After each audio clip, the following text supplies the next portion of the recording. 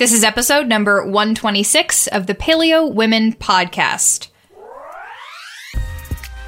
Welcome to the Paleo Women Podcast. I'm your co-host, Noelle Tarr, a nutritional therapy practitioner and a certified personal trainer. And with me is my partner in crime, Stephanie Ruper, author of the best-selling book, Sexy by Nature. This show is the place to be if you're a fan of moderately amusing banter and uninhibited real talk relating to health, nutrition, fitness, body image, and just about everything in between. While hanging out with us, please remember the information on this podcast is intended to provide helpful and informative material and should not be used in place of medical advice or treatment. Now, let's have some fun. So I actually, last episode, Stephanie, we talked about your new non-love, hate, maybe not hatred, because that's a strong word, but your non-infatuation with apples, like you can't even. Yeah. And then you're eating potatoes. I just never thought I'd see the day.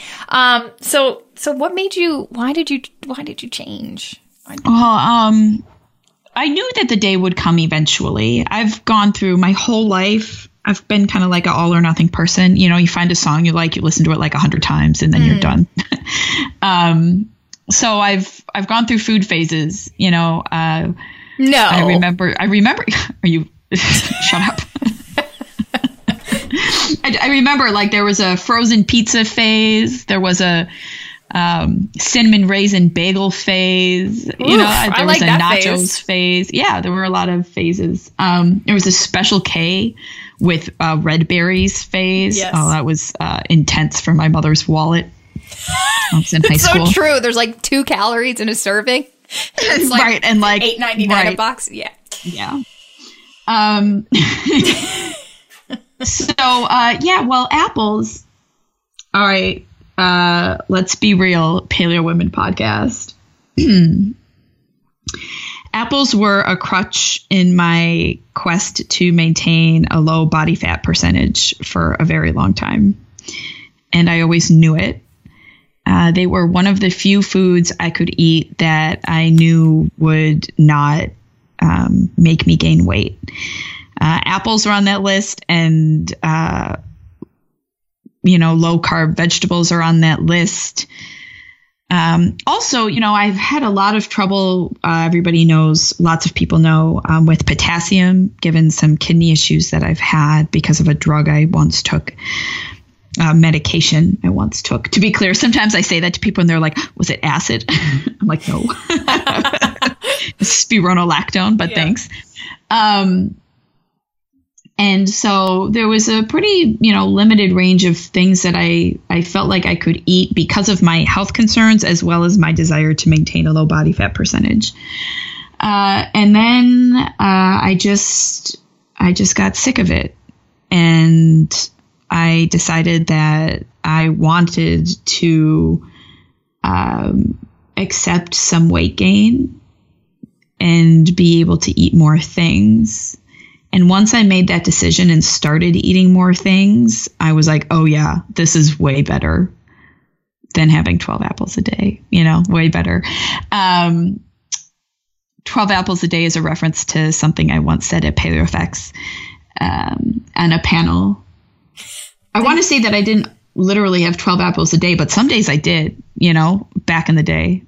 And the not so far back in the day that I could pretend was back in the day, but really isn't, maybe a year or 2 ago. So for the last couple of months, I have, I spent some time in France, and I mentioned the other week that I was eating a couple baguettes a day. I've been eating hummus. I've been eating quinoa, potatoes, lots of gnocchi. I don't know why I like it a lot. It's because interesting textures are so foreign to my diet because I've eaten nothing but raw fruit and some animal products here and there. I ate that for a really long time. So, and I'm really loving it, and apples aren't really doing it for me. And here's an interesting bit that I don't want to jinx by talking about it, because every time I find that I have found in the past that, I would like talk about something, you know, that was positive happening for my health, and then it would go away. Not like talking about it, you know, not like the jinx is real, but maybe it's a little bit real. Anyway, I've kind of been fasting. So I've been eating 2 meals a day, maybe 3, about 10 hours apart. And recently I've been kind of like low carbing a little bit my first meal of the day. Today I was so paleo. You ever have a meal where you're like, I'm so paleo, you know? Absolutely. I had liver cooked in coconut oil and kimchi and an avocado, and just like, you know, I'm like, this is paleo. So I've been like lower-ish carb in my earlier meal, and then in my later meal I'll eat things like potatoes and veggies and meat and stuff, of course, and fat coconut, you know, trying to have a lot of coconut in my diet recently. And I will say that since switching from more fruit-based carbs to slightly more starchy-based carbs, I have been sleeping better, which is huge for me. And I'm curious why. You know, I would wake up in the middle of the night and have to eat and be hungry. And I don't know if that's I don't think it's because I wasn't eating enough calories. I wonder if it's because fructose has been shown to stimulate the appetite a little bit. And so I'm curious if that was a part of it. You know, I'm not sure if blood sugar or insulin was wrapped up in it, but for some reason, now that I'm eating starchier carbs, and there's a little bit more fat in my diet than there used to be, but not really. You know, I'm still on the moderate to lower end in terms of fat intake. I'm sleeping like 8 hours for the last week or so. I've slept 8 or 9 hours every night, and like woke up straight and been like, through. Sometimes, yeah. Oh my gosh! What time? Wait. What time are you going to sleep? Like 6 a.m. in the morning. Yeah, but like last night I went to bed. Well, I tried to go to bed around 5:30, and I had trouble falling asleep. And so I got up and ate more, and then I fell asleep probably around 8, and I slept until 3:30 today. I slept from 8 until 3:30, like completely. This is when people are at work doing things. I was sleeping, but I woke up at 3:30 after having slept, you know, 7.5, 8 hours, and I was like, damn, like this is the stuff. I feel so good right now. Sleeping like an 8-hour chunk is it's really nice. It's wonderful. And yeah, it's really nice. And I look back and I'm like, man, 6 hours is tough. And then, you know, often in my life I've gotten 4, and I'm like, man, that's really tough. You know, I feel like 8 hours is kind of spoiling me right now. And I really don't want to jinx it because it's so nice. It's so nice. Yeah. But these things have all been happening, and I have been waiting to talk about it on the podcast because I don't understand exactly what's causing what. You know, is it calorie intake? Is it the meal timing schedule? Is it switching from fruits to starch? Is it adding a little bit more fat? Like, I'm uncertain precisely what it is that's making the change. Also, my keratosis pilaris is going away. Yep. Yeah. I haven't had it at all. But I can't tell like what is what. In terms of like, is it pregnancy related, or is it because I'm just chillaxing way more? But this is so interesting, and I really actually appreciate you being so honest with your experience, because you've always been pretty open and honest about your eating habits and your mindset and that sort of thing. But I mean, I think this is still another shift, and we both are still developing and growing as individuals. And, you know, this past year for me, it's been interesting because I didn't actually work out at all during pregnancy, besides doing some basic walking, doing all my physical therapy. But I kind of had this idea that, like, how could you not work out during pregnancy? You're preparing for labor, which is like the biggest endurance event of your life. But it's just not right for my body. And like, once I kind of came to that realization that I was just trying to expose myself to too much stress, and the best thing I could do for myself is not work out, not care about like, you know, whatever, how much activity I've done, and do what feels best for me and kind of work out, you know, move intuitively, which sometimes that means not moving at all or not moving for days. it's so interesting to see how your body responds. And, you know, like in general, I couldn't have asked for more this pregnancy. And it's almost shocking to me. And then I feel like you probably feel the same way, but it's almost shocking to me how my body responds so well, despite not being hyper focused on making sure that I move or making sure that I eat all the right things or making sure that I don't eat, you know, X, Y, and Z, because that usually doesn't do well for me. And so like being able to just kind of relax into things and not be so hyper focused. I mean, still, of course, doing the things like you said, sometimes you're just so paleo. You do all the things that are right for your body, but it's just kind of shocking to me. I still am like, you know, like this all worked out really well. Of course I'm intentional in some areas, but like it still amazes me how well a body responds when it's not just overloaded, and stressed. So.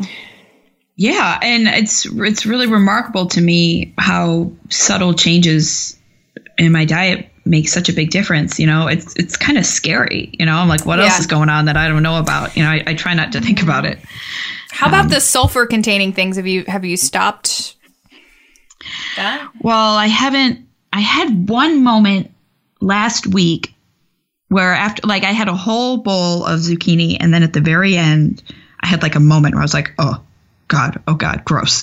But zucchini has no sulfur in it at all, which I am so puzzled by. I haven't tried eggs in ages.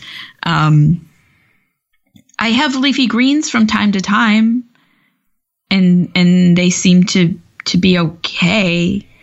But the thought of them is off-putting. Like thinking about them now is making me feel a little bit sick. And I don't know if that's just because of the history or whatnot. I want to play with it, but I don't know. The sleep thing feels really important right now. So I'm focusing on that. And I'll play more with the sulfur stuff. I'm thinking maybe I should get a water filter. I tell you my theory about London water. No, please do tell. Well, so I was reading about the MTHFR gene mutations. Yeah. And I have one called CBS. And when you have this one, sometimes having an overabundance of sulfur in your diet is bad. And people who have it, sometimes eating low sulfur helps them. And I'm one of them. So I'm like, okay, cool. But historically, I've always been fine. I also have an MTHFR mutation that sort of like balances the problem in the detox pathway. So having both of these sort of cancels each other out, which is kind of nice. And so it's always, I think, worked. But all of a sudden, I was thinking maybe now it's not working. What has changed? And I found out that you can develop an intolerance to sulfur if your ammonia levels in your blood are too high. And I was like, how could I get ammonia in my diet? And I thought, I wonder if there's ammonia in my water. So then I did some research and I found out that London has higher concentrations of ammonia in its water than other places.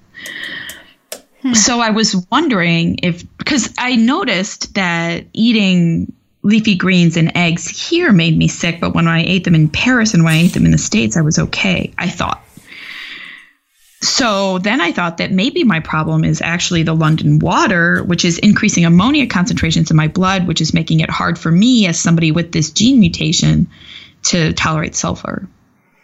Also, it's possible there's a gut flora issue, but I'm not.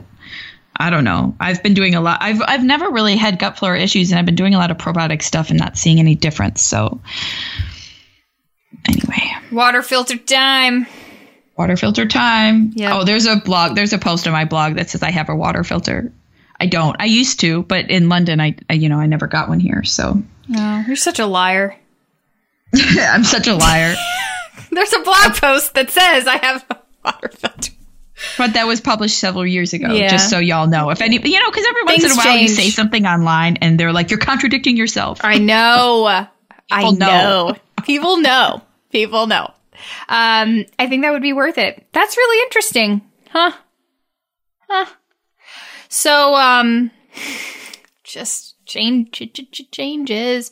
I think, I've been pretty sad lately because we're just not I just haven't been able to find pink ladies. And I usually get them at Trader Joe's, and Trader Joe's has not had them for like the last few weeks. And I can't eat apples unless they are pink ladies. Like, it just is so off-putting. So I have been grabbing raspberries. So regularly eating raspberries in the morning because I pretty much, like you said, I've always done this, but I typically focus very high fat, high protein in the morning. If I do anything else, I sometimes do. Sometimes I'll have there's this awesome bread that I love.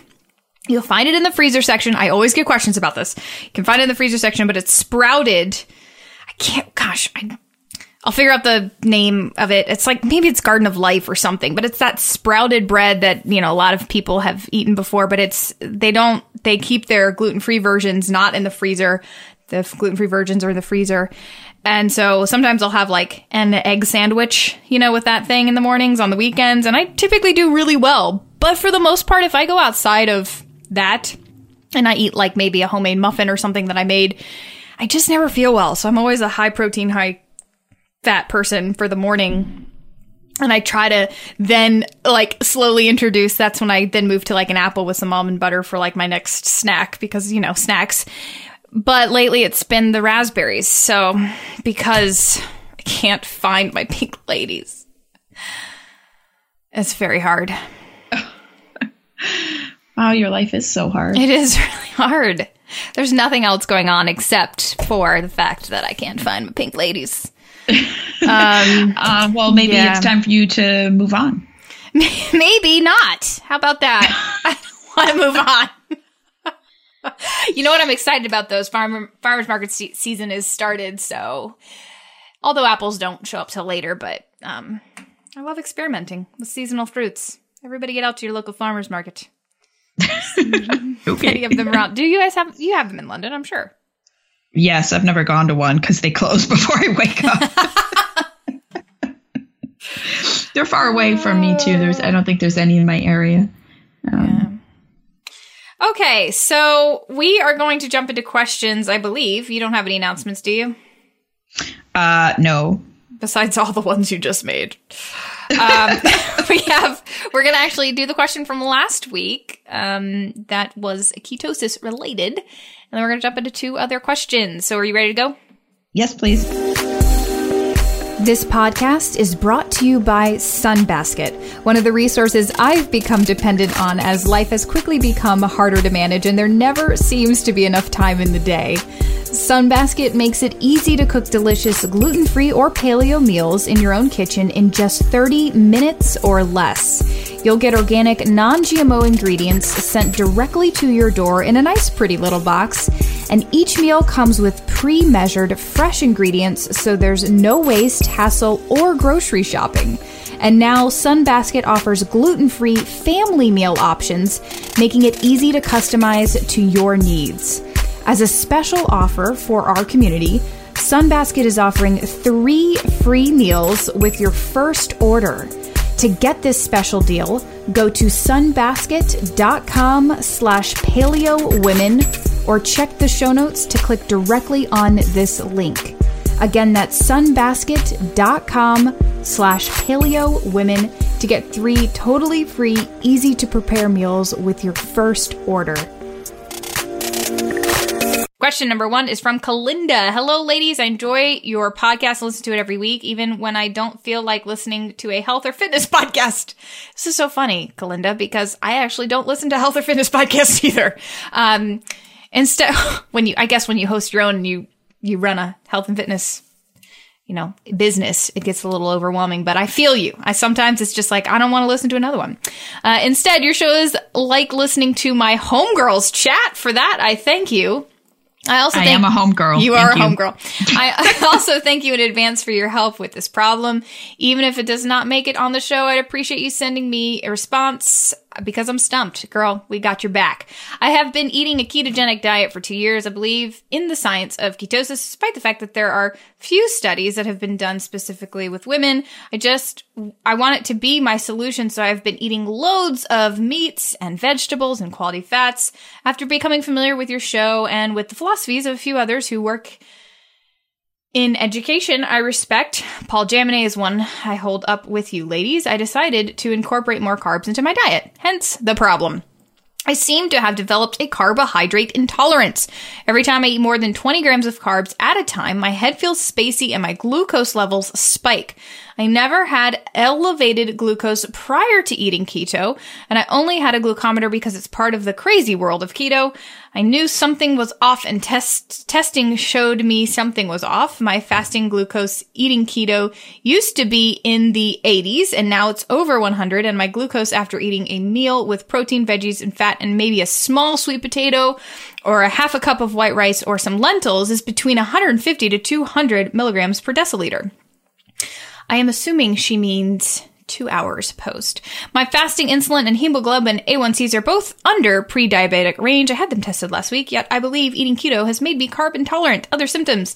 I have GI upset, fatigue. Since I noticed the carb intolerance, I've also developed a really severe fatigue, insomnia. Though recently I slept through the night for the first time in years, I still feel fatigued through the day. Subclinical hypothyroidism that does not respond to thyroid meds. My current doctor believes my adrenals have tanked, and I think he is right. I know that I desperately need some glucose in my body, but it's a major catch-22. Strategies I have tried have very low iron. I have a few other markers indicating anemia as well. Low sediment rate, elevated B12, and I recently started taking additional B vitamins and iron. I've also had a lot of blood work done, and everything seems mostly in range. My questions are, did eating keto break me? Number 2, how the hell do I fix this when the very food that I need creates problems? Number 3, what else would you test to get a proper diagnosis? Number 4, what would you do in the meantime? Risk elevated glucose or risk further glucose deficiency? I'd have to say I'm Team Honeycrisp Apple, but I can't eat the apples. I've never been sick, and it scares me. Now Stephanie loves you. Thanks for sharing your brain power. First and foremost, Paul Jaminet is vastly superior to me as a person. Just putting that out there. He's a fantastic human being. I really highly recommend his blog, perfecthealthdiet.com. Does he still blog and do the things? I'm not sure. I was there a week or two ago. I think it's been a little while, like a month or two since he's put something up, but not too long. Yeah. Anyway, so I've done some reading about this. And mostly actually what I've found useful is checking out people's experiences because this actually happens a lot. Okay, so we talked about ketosis in our last podcast, and we touched on this briefly if you want to go take a listen. But basically, the thing about eating really low carb, especially for people who are slender or within like what we would call normal, I'm using air quotes, normal body fat percentages, is they can develop insulin resistance on a ketotic or a very low carbohydrate diet. This is because the body, like without a source of, glucose coming in, really wants the glucose to hang around once you eat it. Typically if you're eating sugar, your body's going to make a lot of insulin and try to get it out really fast.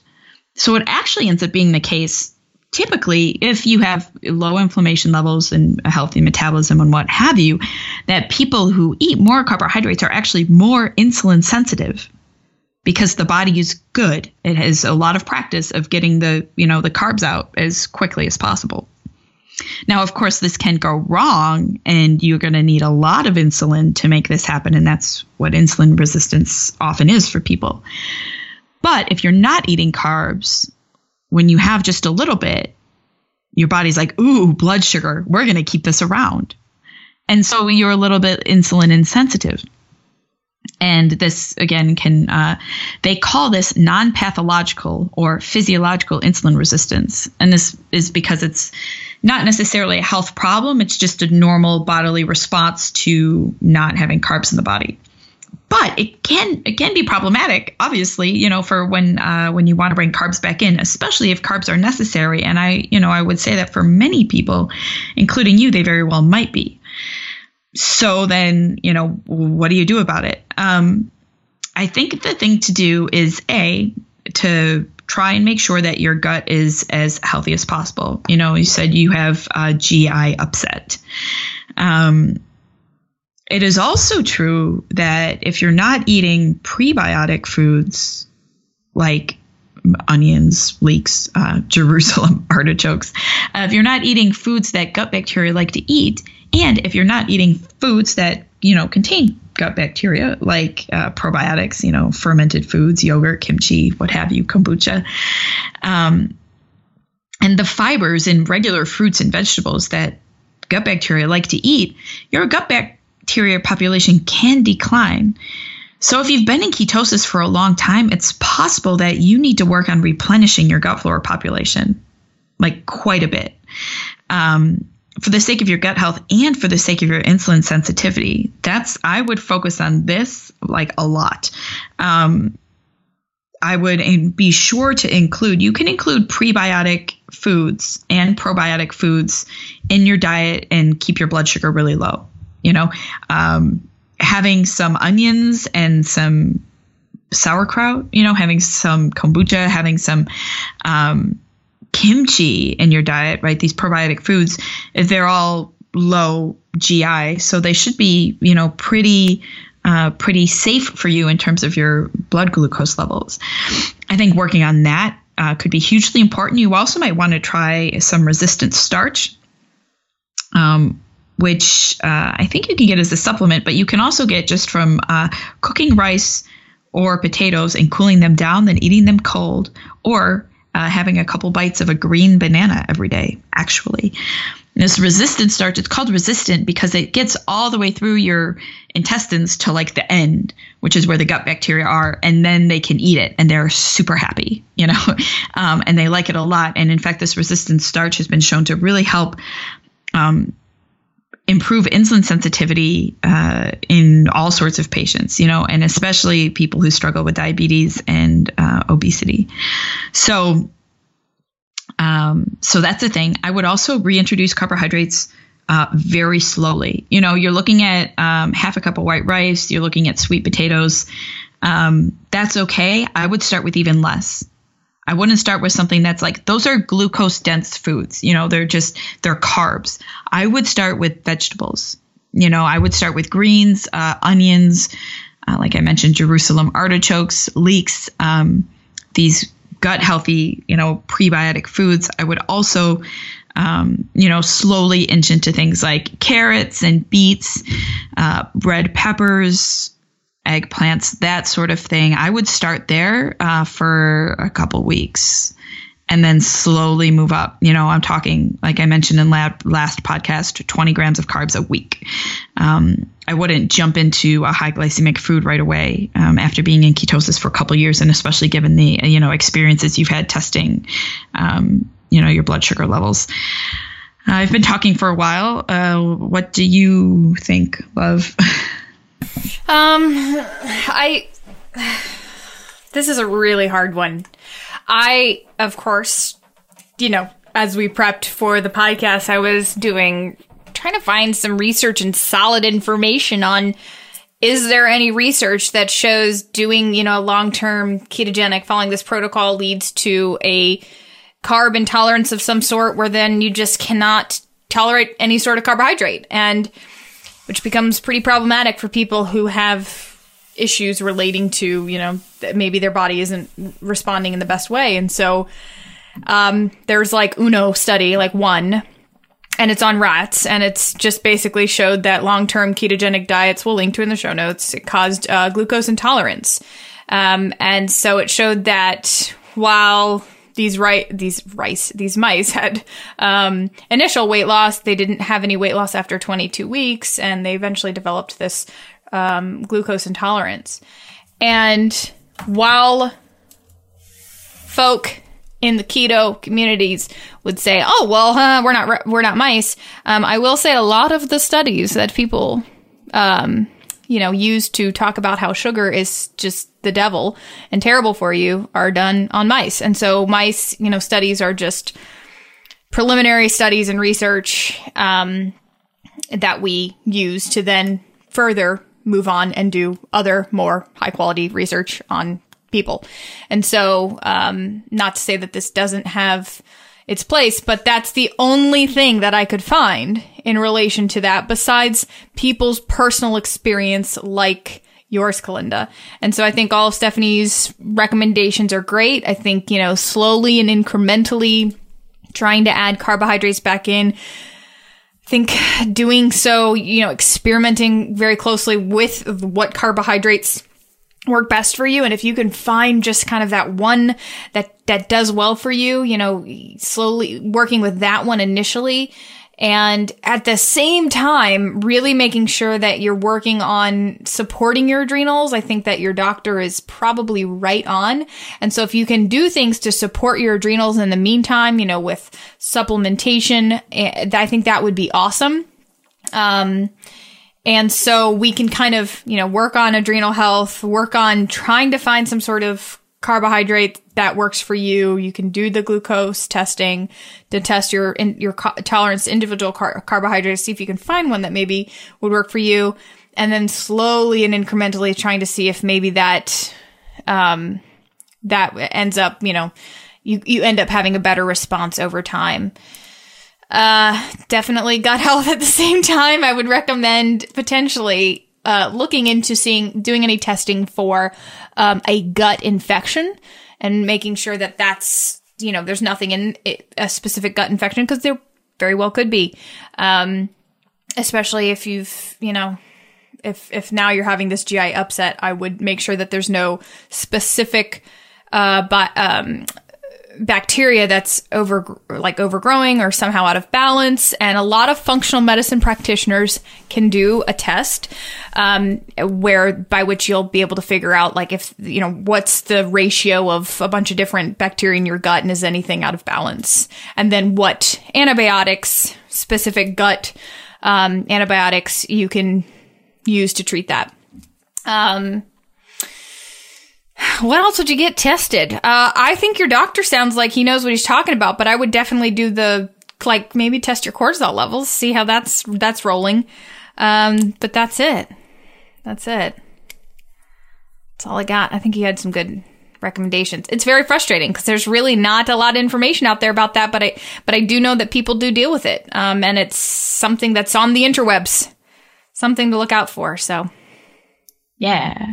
Okay, question number 2 is from Sierra. Hey, Noelle and Stephanie, your podcast is amazing.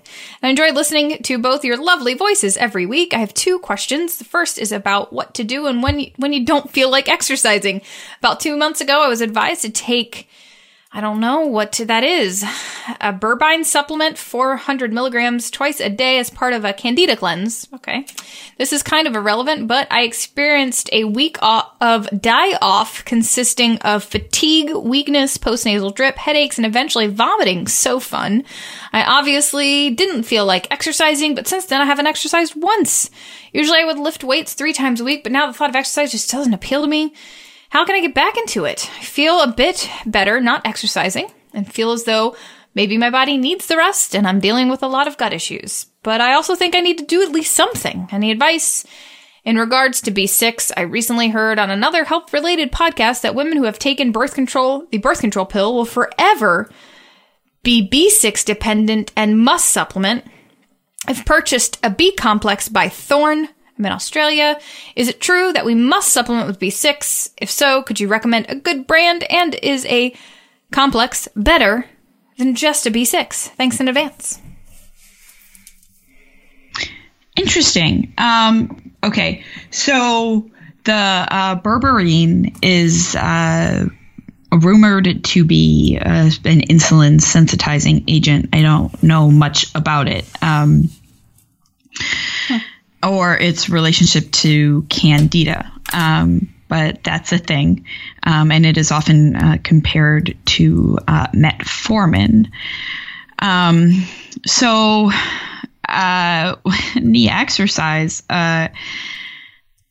Yeah, go ahead, listen to your body. I think what you're going through in terms of this die off, so to speak, or whatever it is that's happening to you, if it's asking your body to not exercise, then that's okay. You know, that it will come back to you. You know, like Noelle was saying on the podcast last week, throughout pregnancy, she hasn't particularly felt like moving much at all. And so she didn't, and it's working great. And I know Noelle did too. We both spent a lot of time in our younger years forcing our bodies to be athletic when we were getting signals not to be, whether it was joint pain or fatigue or just like generally feeling like, I don't want to go do that.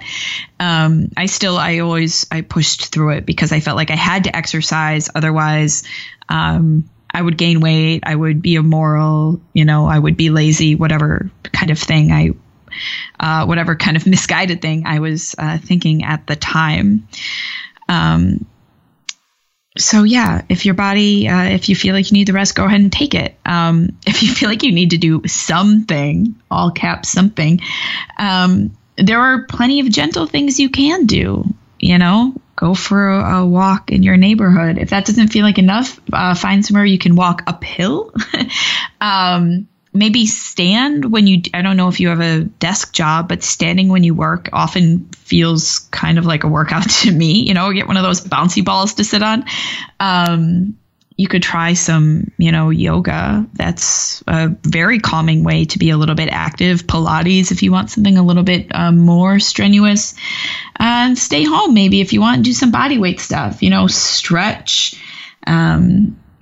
Maybe do some light push-ups, with your knees on the ground, that sort of thing. Or maybe get a resistance band, and play around with that. Those are sort of the kinds of things that I would do. Or I would go dancing. We all know. But those are some other things I would look into doing. Women who've taken the birth control pill will forever be B6 dependent and must supplement.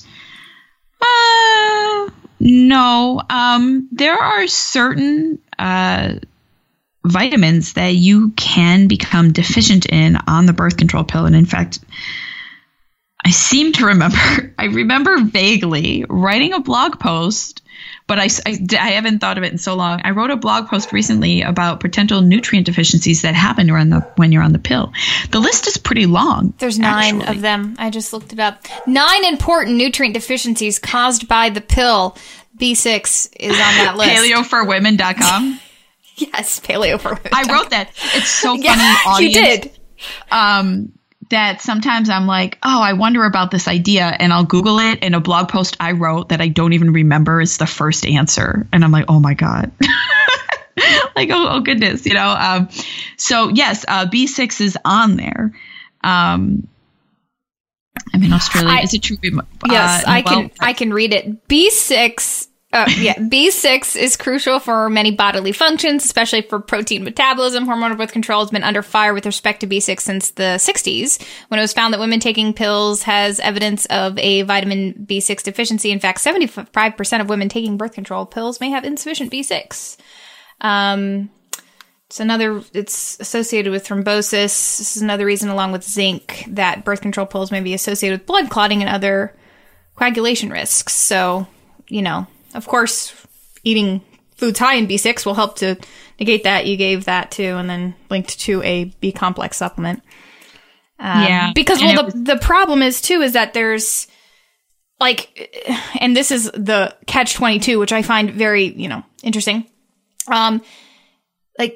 It's associated with B12 deficiency. It's associated with a B9 deficiency, which is folate. And, there's been some research on that. And when you come off the birth control pill and then you want to get pregnant and you're folate deficient, that's just the worst place you want to be, So not fun. But yes, we'll link to this post in the show notes, which is 9 specific nutrient deficiencies caused by the pill. Yes, I would probably go the route as I think I discussed in the blog post. I like food, I would go for B6 rich foods. But if you're really concerned or, especially if you want to get pregnant when you come off the pill, then I would definitely supplement. Just make sure it's a good one. Yeah, I don't think it's a bad idea. She asked if a complex was better.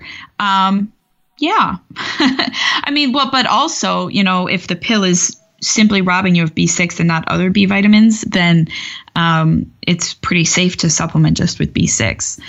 But you can't go wrong with a B complex. So long as you don't experience side effects, the body tends to flush out excess B vitamins pretty easily. So you're not at a huge risk for health problems if you take a B supplement, or a B complex. But again, B vitamins play a pretty big role in modulating sleep and energy. And so some people find that they develop sleep problems if they take, a high dose B vitamin supplement. So I would just be wary of that. Yeah, I think, there are definite nutrient deficiencies to be aware of when you're on the birth control pill. And if that's what you're on and you want to optimize your health and all the things, eating foods very rich in B6 is a great place to start. Of course, the animal proteins, the, grass-fed beef, tuna, chicken, eggs, salmon, that's a great place to start. If you're eating whole food sources like certain carbohydrates, sweet potatoes, I know have B6, leafy greens do. And especially if you are trying to make sure that your B9 is still up, especially if we're talking about if you have some sort of MTHFR mutation that already would put you in a deficiency, I think taking a B complex might be a good idea, but also really focusing in on leafy greens, including those in your diet. And then, sure, take the B complex. And when you get off the pill, kind of really make sure that you're still optimizing your health with the nutrient-dense foods. And if you are considering getting pregnant, when you get off the pill, which I think that's why some people do eventually get off the pill, I recommend taking a prenatal. That would probably be a good place to start that has some sort of methylated folate in that, and do that for 2 to 3 months. Just so you can make sure that you've kind of bulked up your folate stores. The exercise question, I think you nailed it, Stephanie, nailed it. Which is 2 months over the grand scheme of your life has zero effect on, your overall health as a human being. And in fact, I think taking off in this case is actually going to only promote health and give you more balance. So if you're just looking, I feel like some people write in and want permission. You have all the permission in the world to continue to take off. Don't let it, don't let that get into your brain and somehow, I'm 2 months, 15 days and I haven't worked out. Just chill. If you don't feel that into it, then don't force yourself. Let your body, take the ride with your body. Let it start to come back to health. There's a reason you're not feeling it right now. If you want to do something, the recommendation Stephanie made is great. Get outside. Even if that's I don't want to do that. Maybe just go for a half a mile. Make sure you're out in the sunshine. And maybe take a podcast to listen to, just to kind of get in some fresh air and see if that starts to kind of lift your spirits again. And then you can see if you can start walking a little longer. And sure, home workouts, great. I have a program. It's called Strong from Home. And I do have a lot of gentle workouts in there with the resistance band that you can just kind of do in front of the TV if you really want to. But there are some more, shorter, intense interval workouts that if you start to feel like that's something you want to do, you could do that outside. Do anything that seems, easy and accessible and enjoyable. So this might be a time eventually, you don't need to do that right now, but as you start to get back into it, maybe you're just not really into going into the gym and lifting 3 days a week anymore. Experiment with other things. See if it is a yoga class, see if it is going dancing, see if it is taking another class like body pump or, whatever, Zumba or something, and just having fun, just kind of experimenting around, seeing how you do. And you don't have to do that 3 days a week. But, I love it. I love the fact that when people kind of get out of the routine, they realize there's other things I could be doing, because sometimes we get so set in our routines that we forget that there's a lot of other options out there. And sometimes we can have a lot of fun doing other things. So when you start to feel the push and the motivation, like, maybe I should try something, it doesn't have to be going back to doing exactly what you're doing before. It can be a lot of different things. So we have a brand new offer from Paleo Valley to share with you that we are incredibly excited about. Paleo Valley not only offers grass-fed organ complex, a gently freeze-dried organ supplement in pill form that contains beef liver, heart, brain, and kidney. They also offer high-quality snacks and collagen supplements on their website. Now, when you use the promotion code PaleoWomen at checkout, you'll get 30% off your entire order. You can try their grass-fed beef sticks, which are made from 100% grass-fed beef, preserved through a natural fermentation process that gives probiotics to the sticks, or their superfood bar, which is made with grass-fed collagen. To take advantage of this special deal, simply go to paleovalley.com and use the code PaleoWomen, all one word, no spaces, at checkout. Again, that's paleovalley.com. You can check the show notes for more information. So, last question is from Kirsten. I have been working towards recovering from HA for 4 months now, exercising minimally, which means walking daily and doing yoga 1 to 2 times a week. I've also been eating much more, especially all the snacks like chocolate, nuts, and ice cream, because they're the easiest to get way more calories in. I've worked my way up in BMI, but apparently I need to get it higher. I've heard and read from so many resources that in HA, the main thing our bodies need are calories, but it's not all that important from how healthy or unhealthy foods those calories come from. I think Steph even once mentioned that someone she knew had gotten her period back by basically eating gummy bears all day or something similar. My question is, as we always talk about gut health and how that's the foundation of everything, then how can it be that these processed, sugary, or otherwise not too healthy foods that normally would mess our guts up can now be eaten freely and even help us get our periods back? If this brownie, ice cream, and cake chocolate diet sounds like a great diet, is going to bring my period back, will I pay for it later in some way? I'm sometimes feeling shaky and nervous. This is your second question. I sometimes feel shaky and nervous without a real reason for it. Sometimes I'm hungry when that happens, but not always. I can almost feel my adrenaline rushing, and I don't even know why. Any thoughts on this? Thank you. Yes, we have thoughts. Just so everybody knows, snacks was spelled with an X, which I find endearing. This is a great question. So if you have a gut health problem and you know you have a gut health problem, yes, I think that taking care of it is eminently important. I also think that if you can, focusing on gut enriching foods, reasonably natural, reasonably healthy foods is the right way to go, right? Like you're eating, when you say chocolate, nuts, ice cream, etc. You can have versions of chocolate, nuts, and ice cream that are super healthy, right? You can get raw nuts. You can get unprocessed chocolate. You can get coconut ice cream. And I think you'll probably be pretty set to support your gut health. And yeah, I think, again, if your gut health is fine, then going off the, rails and having, deep fried X, Y, or Z at some point, or pizza or what have you, is fine, So all of which is to say, yes, I think you make a really good point that we should try to take care of our guts. But also in hypothalamic amenorrhea, as I have mentioned and other people have talked about, calories are really important. Weight gain is really important. And that's kind of like the most pressing thing for healing this specific hypothalamic amenorrhea issue. And your body's going to love it. But it also, based on individual context, again, if you have robust gut health, go for it. If you think that your gut health may be compromised in eating all the things, then eat all the things in, the moderately healthy way, in a healthy way that I mentioned. Get the high quality cake, the high quality chocolate, the high quality nuts, whatever you can, fry your own stuff at home.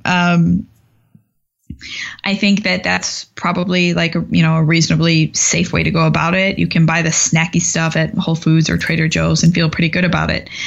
I'm not sure if I have anything more specific to say on that front.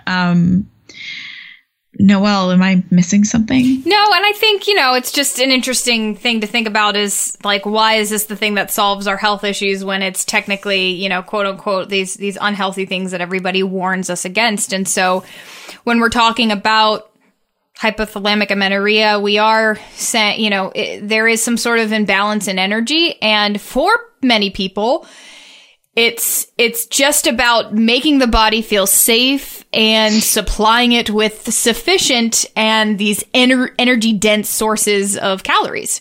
And so it does also probably have some sort of mental and emotional component there where you're just kind of relaxing and you're not being super restrictive and you just kind of like eat, you're able to eat more and you're able to eat a lot of it. And so that's all that plays into it. Now, long term, are you going to have any detrimental health, effects? Well, if you have some sort of sensitivity or intolerance to, dairy or gluten, or if you have an autoimmune condition, for example, that's perpetuated and made worse by certain foods, then that may not make you feel really well or can lead to detrimental health effects long term. But if you're not, I would still eat in a way that you enjoy and feels right for you, but don't be afraid to kind of experiment and go outside of your comfort zone. It seems like you're doing that. It seems like if you're doing the ice cream, for me, I love me some coconut milk ice cream. The Nada Mousse stuff just happens to be my favorite. And so, if you're going out and getting a couple cartons of that and you're eating ice cream and you're doing a little bit of whatever, like Stephanie said, eat certain homemade treats or whatever, then I think that's a great place to start and to continue to kind of work on that. It's a slow process. I know it's been 4 months, but in the grand scheme of things, it's not a ton of time. So stay on the path. I think it was Maddie Moon, too. She wrote a blog post at one point that was like, I finally ate a sandwich and I got my period back. And for her, it was just this kind of realization of like, she had always kind of had it in her mind that bread and sandwiches were not healthy, not paleo, quote unquote. And so finally, she just was like, whatever, and like ate a sandwich and she got her period back. So I think it's sometimes also wrapped into the mental, emotional component of things. And there's a lot that works in there. And, but yeah, do what works for you and continue to kind of just go with the flow. Try to increase your calories, your energy intake, and until it happens, it will happen. So, yeah, and the thing about being shaky and nervous, this I think is not completely out of the ordinary, for hypothalamic amenorrhea and recovering from it. Your blood sugar is probably bouncing around more than your body is used to. And your adrenal glands sort of getting a little bit hyperactive in response, I think is, not altogether surprising. All the sweets, I think, they could definitely be having this kind of an effect on you. A lot of people I know, when their blood sugar levels are dropping, will get kind of shaky. So that being said, maybe you do want to lean a little bit, slightly more paleo-ish, or just make sure that you're getting, plenty of fiber and healthy stuff along with the snacks that you're eating.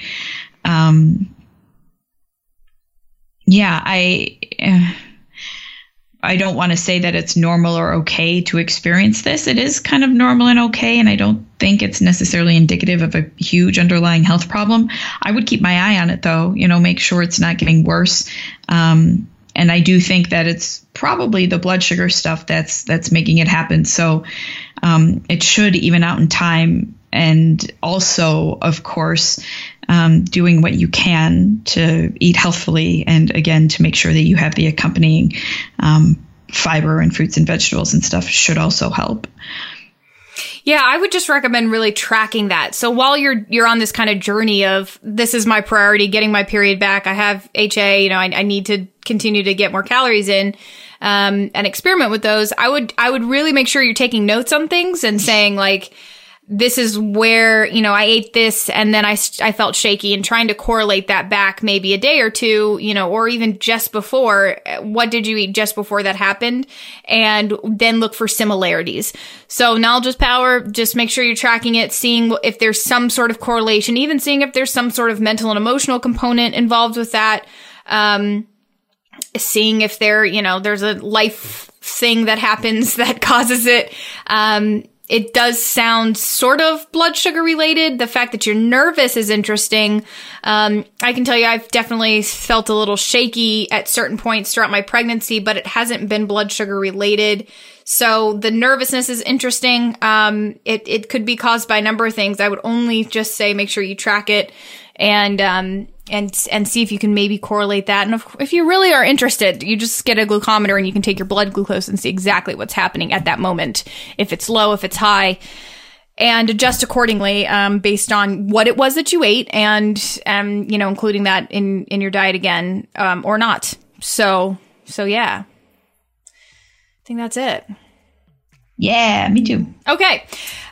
For more from me, go to coconutskettlebells.com. For more from Steffi, go to paleoforwomen.com. Be sure to follow us on the Instagram at Paleo Women Podcast, where we post lots of fun things. And send us your questions, pretty please. You can send them to paleowomenpodcast@gmail.com. We will talk to you next week.